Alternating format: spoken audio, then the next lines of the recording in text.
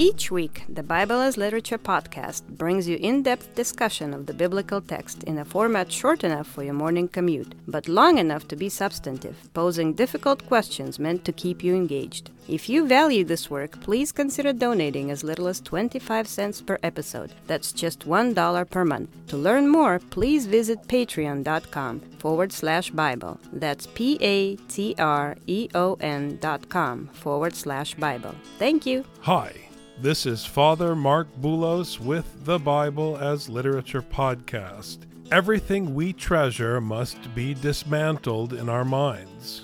Even the phrase Bible study has been exploited, contorted, twisted, and distorted into a micro-narrative of Occidental religion and philosophy. When I say the word Bible, it is nothing but an idea formed in your narcissistic mind with Anglo-Saxon letters, a romanticized memory of a self-centered gathering with friends for self-serving discussion. Shocking as it may be in the West, if everyone in the room is talking about themselves, everyone present is a narcissist. When I was a kid, Americans thought everyone was jealous of them. Some still do. Now, Americans think everyone is a narcissist. I'll leave it to the psychologists to unpack that puzzle for you. With respect to the Bible, we do not study it, nor do we study its story or, God forbid, its narrative. We deal with a text and the archaeology of words, of biblical terminology, and especially in the case of Semitic languages, but also Greek, we deal with roots and their functionality. When you deal with scriptural terminology, your ability to form a picture in your mind is mitigated by the text. Moreover, whatever you are left with, because as a human being, let's face it, you are a natural narcissist/idolater. You are left with something. So whatever you are left with is formed with the letters of biblical languages which mitigate your voice. In such a meeting, people do not gather to, quote, study the Bible. They gather in silence to be taught by one voice who transmits not its meaning, but its terminology to them. The French existentialists hated that, and so do you. Like the song says, I feel fine. Richard and I discuss the Gospel of Luke, chapter 5, verses 15 and 16. You're listening to the Bible as Literature.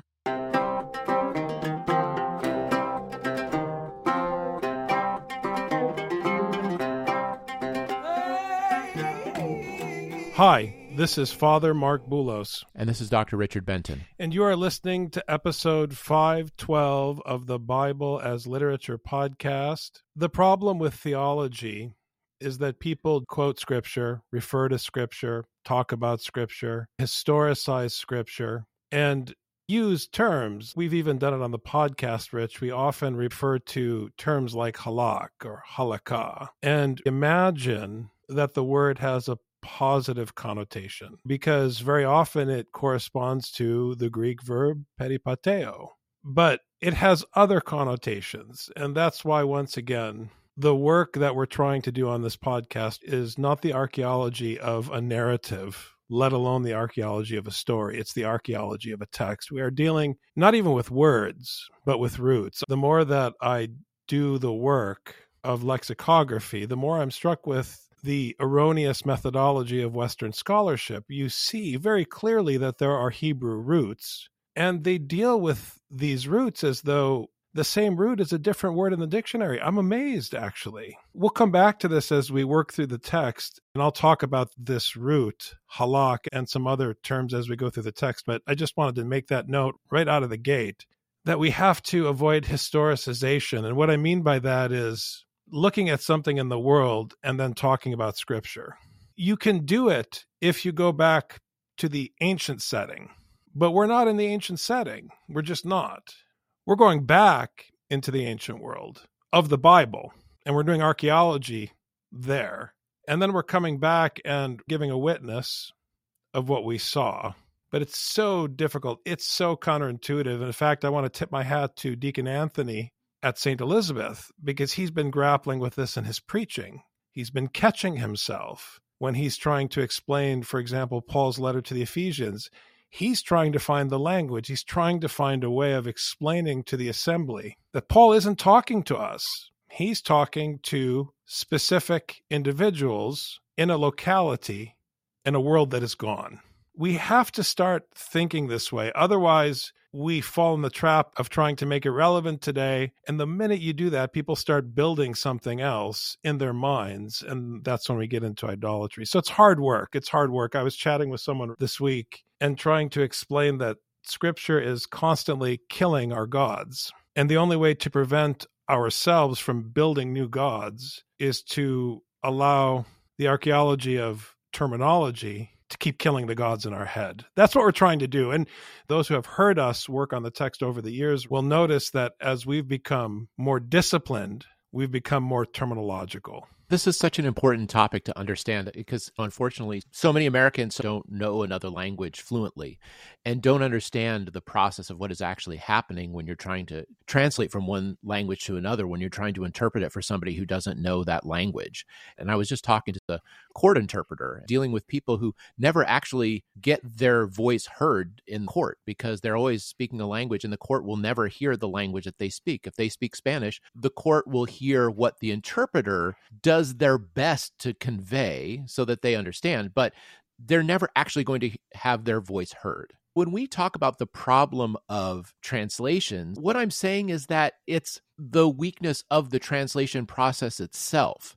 It's not that the King James were so much better than the NIV people or whatever. They were doing an impossible task. They were trying to make Hebrew and Greek understandable to people who don't know Hebrew and Greek. That's technically impossible. One thing that I've been really interested in as you're going through the correspondences of the original Hebrew and the Septuagint translations is seeing that one Hebrew word can be translated by multiple Greek words because Greek has to have a level of semantic narrowness that Hebrew doesn't. Just recently, we were talking about bowing down. We can't even say it in English because when Peter bows, he just bows, but the leper bows too. That doesn't make any sense in English. But if you know Greek, you see that there's a link, but a difference. Well, Hebrew doesn't have that difference either. In Hebrew, it's really important to understand the context and the syntax if we're going to understand what the word means. But then when we translate it into English, we may be stuck having to make a distinction that the Hebrew doesn't make. I was just looking at Joel chapter 2. I was working through the translation, and I realized that there's a word in Hebrew. It just so happens that the same word can mean teacher and rain. The word is moreh, rain, R-A-I-N, that comes out of the sky. The author plays on it. So the first time you hear it, you think it's a teacher, but then the second time you hear it, you know it has to be rain. And so now you're wondering, which is giving you the nourishment, the teacher or the rain? And the answer is yes. And that's a beautiful thing you can do. But we don't have a word in English that's going to play on the meaning of rain and teacher. We don't have that. The Septuagint was stuck. And you can see the way they get stuck because Greek doesn't have a word that will do that either. Even Syriac doesn't have a word that does that, and that's another Semitic language. As you work through it, you realize that when the Greek translator was trying to convey the Hebrew, the word they used was food, which I thought was really funny. Like, if it's going to be teacher or rain, why would you use food? Scholars try to figure out what's going on. Maybe there's a problem in the manuscript tradition and it got confused. No, the Septuagint at least could link the two of them by talking about what the result is. Both the rain and the teacher provide nourishment. So they used that word to translate it in order to try to somehow convey this double meaning. Of course they fell short. They had to fall short. They were doomed. Translation is a doomed enterprise. You're going to do your best, but it's because the hearer doesn't hear the original voice. Like Father Paul always said, the Septuagint is an invitation to hear the original Hebrew text. We are offering an invitation to hear the original Greek text of Luke. This translation is only an invitation You can't say you've been to Amsterdam because you read a guidebook on Amsterdam. You can't say you know Amsterdam just because you read this book. If you're going to say you know Amsterdam, you have to go to Amsterdam and spend time there. If you want to understand Scripture, you have to understand that it was written in another language. The word that was spoken in Hebrew and in Greek, and Aramaic too in certain places. Knowing those languages is the only way you're going to hear the voice of the one who spoke it, of God. You cannot hear God's voice. You can only hear a translation of his voice. And it's going to obscure certain things. And so this is hoping that there will be some who will go and try to read the Hebrew and the Greek, even if it's faulting, even if it's not perfect, even if you're having a tough time and sweating, it's worth the time and it's worth the effort. Explain, as Father Paul says, terminology. Because if you try to translate, you're building something. If you expound, you're building something. If you explain words, you're helping people and you're helping yourself because you're conveying something that gives people at least some information and some tools to maybe grapple with what the text is actually saying in its own right, on its own terms. It takes a lot of effort and a lot of time. It doesn't mean that you can't then, having explained the meaning of a few words, say something, but you have to help people stay as close to the Adamah, as close to the ground as possible. The more you stray from the terminology of Scripture in its own right, the more you run the risk of people hearing something and building something that God is tearing down. But the news about him was spreading even farther, and large crowds were gathering to hear him and to be healed of their sicknesses. You know, the more one hears Scripture, the more one hears Scripture. This word in Greek, dierchome, spreading. One can't but think about what spreading means in the Old Testament. Spreading and gathering in the Bible is a central issue. You mentioned what this beautiful Jewish academic said just a couple episodes ago, Richard. Those who are under God's instruction are kept always in exile. God's people in the story are kept in exile. So this is a technical word, to spread. In the Septuagint, one of the words that it corresponds to is abar, which means to pull along, to move through, or to pass over. It's the same word in Arabic, abara, which means he crossed over. When you just look at the consonants, it depends on how you vocalize it, because it also means Hebrew. The first thing I thought about was this example you gave, that God's people are kept in exile. Because here, the word that means to move through is also the word for Hebrew. It's the same three letters. Now, you can't understand the power of this interconnection, and you can't call it an interconnection because it's the same three letters. It's simply a question of how they are vocalized in context. If you look at the three letters from the perspective of an English speaker, looking at three letters on the page, it's the same word. Does it mean move through, pull along, or does it mean Hebrew? It depends. Please let us pass through your land. We will not pass through field or through vineyard. We will not even drink water from a well. We will go along the king's highway, not turning to the right or left until we pass through your territory. That's, for example, in Numbers chapter 20, verse 17. So we have right out of the gate in verse 15, this concept of passing through related to spreading. So this is the teaching. It's news. It's the logos in verse 15, the dabar, spreading, passing through even farther.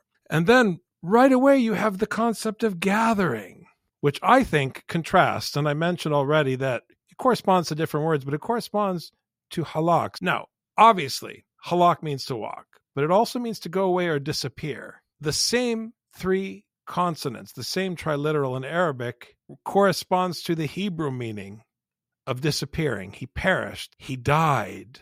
You can see the relationship between walking, going, and then ultimately disappearing towards the horizon in the wilderness. In those days, the house of Judah will walk with the house of Israel and will come together from the land, Eres, of the north to the land that I give your fathers. That's Jeremiah chapter 3. There's another example in Zechariah that relates to gathering. The inhabitants of one will go to another, saying, let us go at once to entreat the favor of the Lord and to seek the Lord of hosts. I will also go. Sin erchome here in Luke, to come together. And so in one sense, you have the life-sustaining teaching spreading in verse 15. But as the teaching spreads, which is ultimately God's will, he scatters. There are a couple more terms I want to talk about. Again, this word healing corresponds to yasab. He sat, he dwelled. He's dealing with their sickness, asthenia.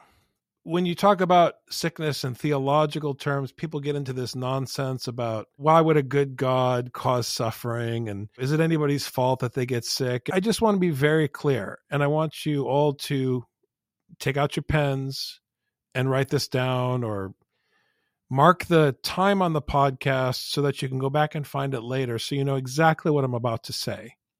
Who cares? The whole discussion is stupid. Because we're dealing with literature. Stop historicizing. Stop doing your apologia. It's all nonsense. Nobody goes to an Avengers movie and then tries to figure out, I mean, kids do it, but tries to figure out the truth of, Thanos. I mean, come on. It's literature. Just get over yourself. In literature, if you're sick, it's because there's a problem. In the genius of the Septuagint translators of the Hebrew, this word, asthenia, corresponds to kashal, which means to stumble, to stagger. It means offense also, so it's linked to sin. It's linked to causing offense or to some kind of a hindrance, a stumbling block. Sound familiar? There's actually an interesting colloquialism in Arabic, kashal, which is an expression of disappointment. Yakashli, you're disappointed when there's some kind of an offense or a stumbling. Therefore, thus says the Lord, behold, I am laying stumbling blocks, mishkolim, before this people, and they will stumble against them, fathers and sons together, neighbor and friend. Jeremiah 6:21. There's another example. Yet you, O Lord, know all their deadly designs against me. Do not forgive their iniquity or blot out their sin from your sight, but may they be overthrown. Mushkalim before you, deal with them in the time of your anger. Jeremiah 18:23. In other words, God is making them stumble. He's causing the sickness in order to use it for his purpose, for his honor. This is horrible if you teach at a university department who's trying to make the Bible look good in modern times. It's not attractive. You can't be interviewed on CNN or the New York Times as an apologist for the Bible and justify this verse. But that's not the point. It's literature. You can't take this out of context. You have to accept what it says and what the text is doing with its terminology, because these people are stumbling over stumbling blocks in verse 15. The word is spreading, the seed is being scattered, and the crowd is gathering. They are stumbling because someone, namely the Most High, is causing them to stumble so that they come before the Lord. But that doesn't mean that they gather permanently. This verse has so many links, again, in the original language. You brought up the erchome. That's when the fame went abroad. That's the way that King James says it. And then the people came together, sin erchome. So we have a link in the Greek, the erchome, sin erchome, going through and going together. Those are linked together. You can't link them in English. When you have this in Greek, you have this latent connection between the way the word goes out and brings the people together. There's constant movement on both sides. The word for fame or knowledge or news, the word in Greek is logos. It's the word that goes out. Periavtu, the word about him. Didn't Jesus want this as a testimony about Moses and the teaching of Torah? Yet what they heard was about Jesus. They didn't hear a commandment to be obedient to the word of the Lord, which you already know from Torah. You brought up this word that's translated as infirmities in the King James, asthenio. It comes from stheno, which means to strengthen. Astheno is to weaken. It's their weaknesses. If you put it together, there's this word going out, the people coming together, and it becomes the word about Jesus and the cool thing that Jesus did, as opposed to the word of Jesus, be obedient to what Moses taught you. So they heard the wrong thing. And Father Paul has accused every single one of us of this, that you hear what you're going to hear. Your notes are not authoritative. What I say is authoritative. What Jesus said was authoritative. Listen to Moses. And they say, what, Jesus? You can heal us? Awesome. And then they come. It's not what Jesus said. They come to be healed. They don't come to listen. They aren't even hearing. So if they are listening, they're going to be listening to what they're hearing, but what they're hearing is not what Jesus said. This contrast of motion, the word about him, and then the crowds, the many crowds, ochlipoli, lots of people coming to hear, akuin, and to be healed. What are they going to hear? What they want to hear. Just like they did before, because they're going to hear the logos that went out, which is this guy was healed. Instead of the word that Jesus spoke, show yourself to the priest, as a testimony to them. Not a testimony about me and what I can do, but according as Moses commanded. This has always been the commandment. Since the very beginning here in Luke, Jesus is the anti-king, the anti-leader, going against kingship, and that we had to start over with the whole genealogy and do a new thing, where God is the one who declares him his son. But he didn't declare him his son so that people could be healed. God doesn't need a son so that people can be healed. God's son can speak authoritatively the word as the one who's going to inherit the kingdom. That's what it means to be a son legally. This is who God is sending, and that is the logos that's supposed to be going out. That's not the logos that these people are gathering around, the synerchomet, that they're gathering themselves. This is different than the word synagogue, which is the synagogue. It's a different verb. They're gathering around, they're coming with, they're coming together, but the word is the one that they hear and not the one that was spoken. But Jesus himself would often slip away to the wilderness and pray. The word is being scattered, being spread according to the will of the Father. It's not locked in one locality. And this word, which the New American Standard Bible translates as slipped, it just means to move away or to withdraw. Ipochoreo only occurs twice in the New Testament in the Gospel of Luke. The second time is in chapter 9, verse 10. When the apostles returned, they gave an account to him of all that they had done. Taking them with him, he withdrew by himself to a city called Bethsaida. But the crowds were aware of this and followed him. And welcoming them, he began speaking to them about the kingdom of God and curing those who had need of healing. You follow him and he teaches you. He's the shepherd. Jesus is the locum tenens. And where do they go? To the Eremos, the famous midbar of Father Paul's The Rise of Scripture. And midbar, we just heard logos, the place where this word is spoken from in the wilderness. This is where Jesus is leading these crowds whom God caused to stumble. So then you start thinking about the functionality of halakha, right? That it can mean to perish or to disappear. You're going to the wilderness to perish? From whose perspective? What does it mean to walk towards the horizon and disappear? Because you imagine that you're finding life in the city where the king controls security. When you're living in a big city, you look at those living in the desert like they're not human. Like those who are outside the empire don't have life. They're perishing in the wilderness. But are they perishing if they're in the care of God's hands? This terminology means something in a scriptural context. It's like this word in Arabic, khalisna. It means save us, but it also means cut us off, bring us to an end. Like the common expression in Arabic, khalas. These words have a functionality that is nahashik. It doesn't work in English. When you say save us in English, you just sound like a victim who's saying poor me. In Arabic, it's something different. So someone hearing the liturgy in Arabic is not attending the same church as someone hearing the American Orthodox liturgy, with all due respect.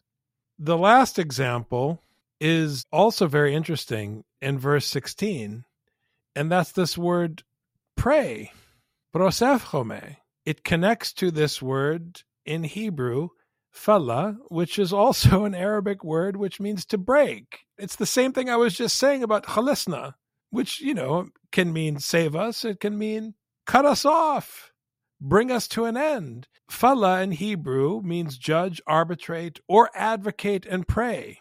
The original meaning in Hebrew meant he cleft, he split, he decided. So there's a relation to the Arabic yeflu, to strike with the sword in Arabic.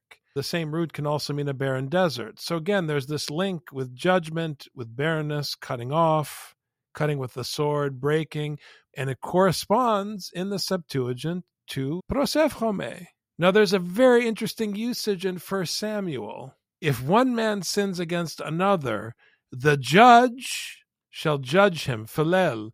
But if a man sins against the Lord, who shall intercede?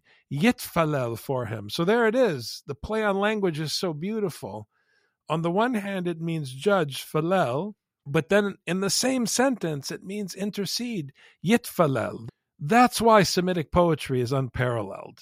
You have this beautiful play, philel, yitfalel. On the one hand, judge, on the other hand, intercede. And then it suddenly makes sense because the judge cuts with the sword, he divides, he mediates, but at the same time, he can intercede.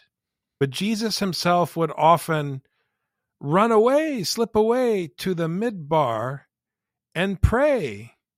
The one who would judge them would also be the one who would intercede for them as he moves out into the wilderness, leading them to the midbar before the one true shepherd. Then when you realize that later in Luke, he's leading them to the kingdom where he will speak the words of the shepherd, it starts to actually make sense what's happening in these verses. The Greek adds some subtlety to this. He doesn't simply go into the wilderness. It's actually endes erimis.